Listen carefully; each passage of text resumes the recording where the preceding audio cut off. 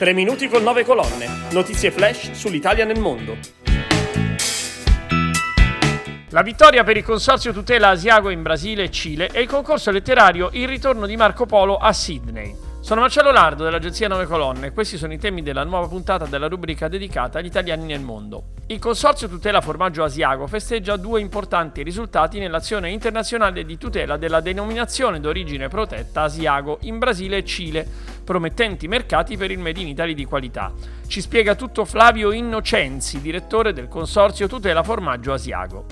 Un formaggio che, oltre all'Italia, viene esportato ogni anno in più di 50 paesi esteri, quindi rappresenta un patrimonio del Made in Italy da tutelare, in quanto direttamente collegato sul piano qualitativo al proprio luogo d'origine e anche sul piano normativo attraverso un disciplinare. Sapete infatti che una denominazione di origine trae le sue caratteristiche distintive proprio dalla tradizione produttiva, dall'ambiente, dal know-how, da una serie di caratteristiche anche materiali che sono però strettamente collegate al luogo di origine. Per questo non ha alcun senso imitare il nome di un prodotto, visto che realizzato al di fuori della zona di origine sarà comunque sempre diverso.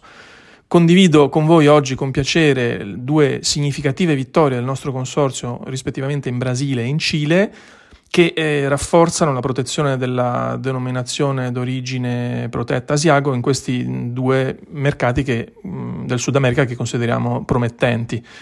Sono successi che rappresentano sicuramente un passo avanti nella nostra costante lotta contro l'uso improprio del nome Asiago, ma anche una buona premessa per la crescita futura di un prodotto di qualità, tradizione e di tradizione nel settore caseario italiano.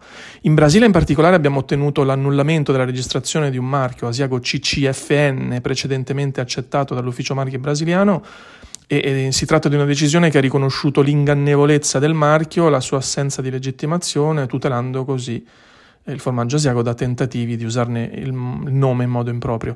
Analogamente in Cile il nostro intervento ha impedito la registrazione di un marchio simile da parte della stessa entità americana, appunto il Consortium for Common Food Names, abbreviato in CCFN, e questo rappresenta una buona premessa. Il successo è stato possibile grazie al riconoscimento in Cile della denominazione Asiago che il nostro consorzio aveva riconosciuto nel 2018.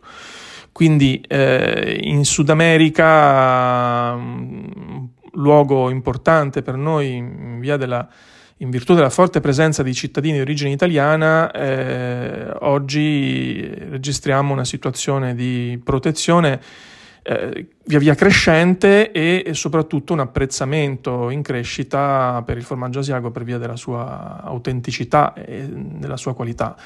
Nei prossimi anni la nostra presenza e l'attività promozionale in quest'area cresceranno e queste 2 vittorie legali sono un segnale della nostra determinazione a proteggere la denominazione di origine protetta. Quindi guardiamo al futuro con fiducia, pronti a cogliere nuove opportunità che si presenteranno, ma mantenendo sempre al centro la tutela della nostra identità e della nostra tradizione. L'8 gennaio, nel giorno in cui cadono i 700 anni dalla scomparsa di Marco Polo, si è tenuto a Sydney il lancio ufficiale del concorso letterario internazionale dal titolo Il ritorno di Marco Polo, viaggi, memorie e avventure nell'Italia delle radici. L'iniziativa culturale vede impegnati molteplici attori della promozione linguistica e culturale italiana all'estero, iniziando con la Marco Polo The Italian School of Sydney che ha dato vita alla competizione letteraria. Ce ne parla l'executive officer della Marco Polo Giovanni Testa.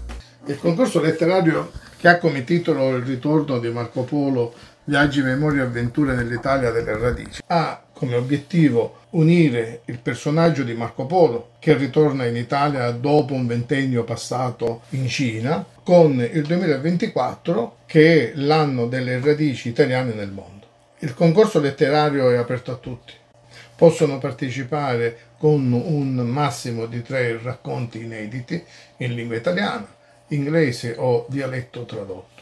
I racconti devono ispirarsi a ritorni reali o immaginari, alle terre di origine o alle terre dove sono partiti in emigrazione i propri antenati, al fine di raccogliere le memorie storiche di chi li ha preceduti.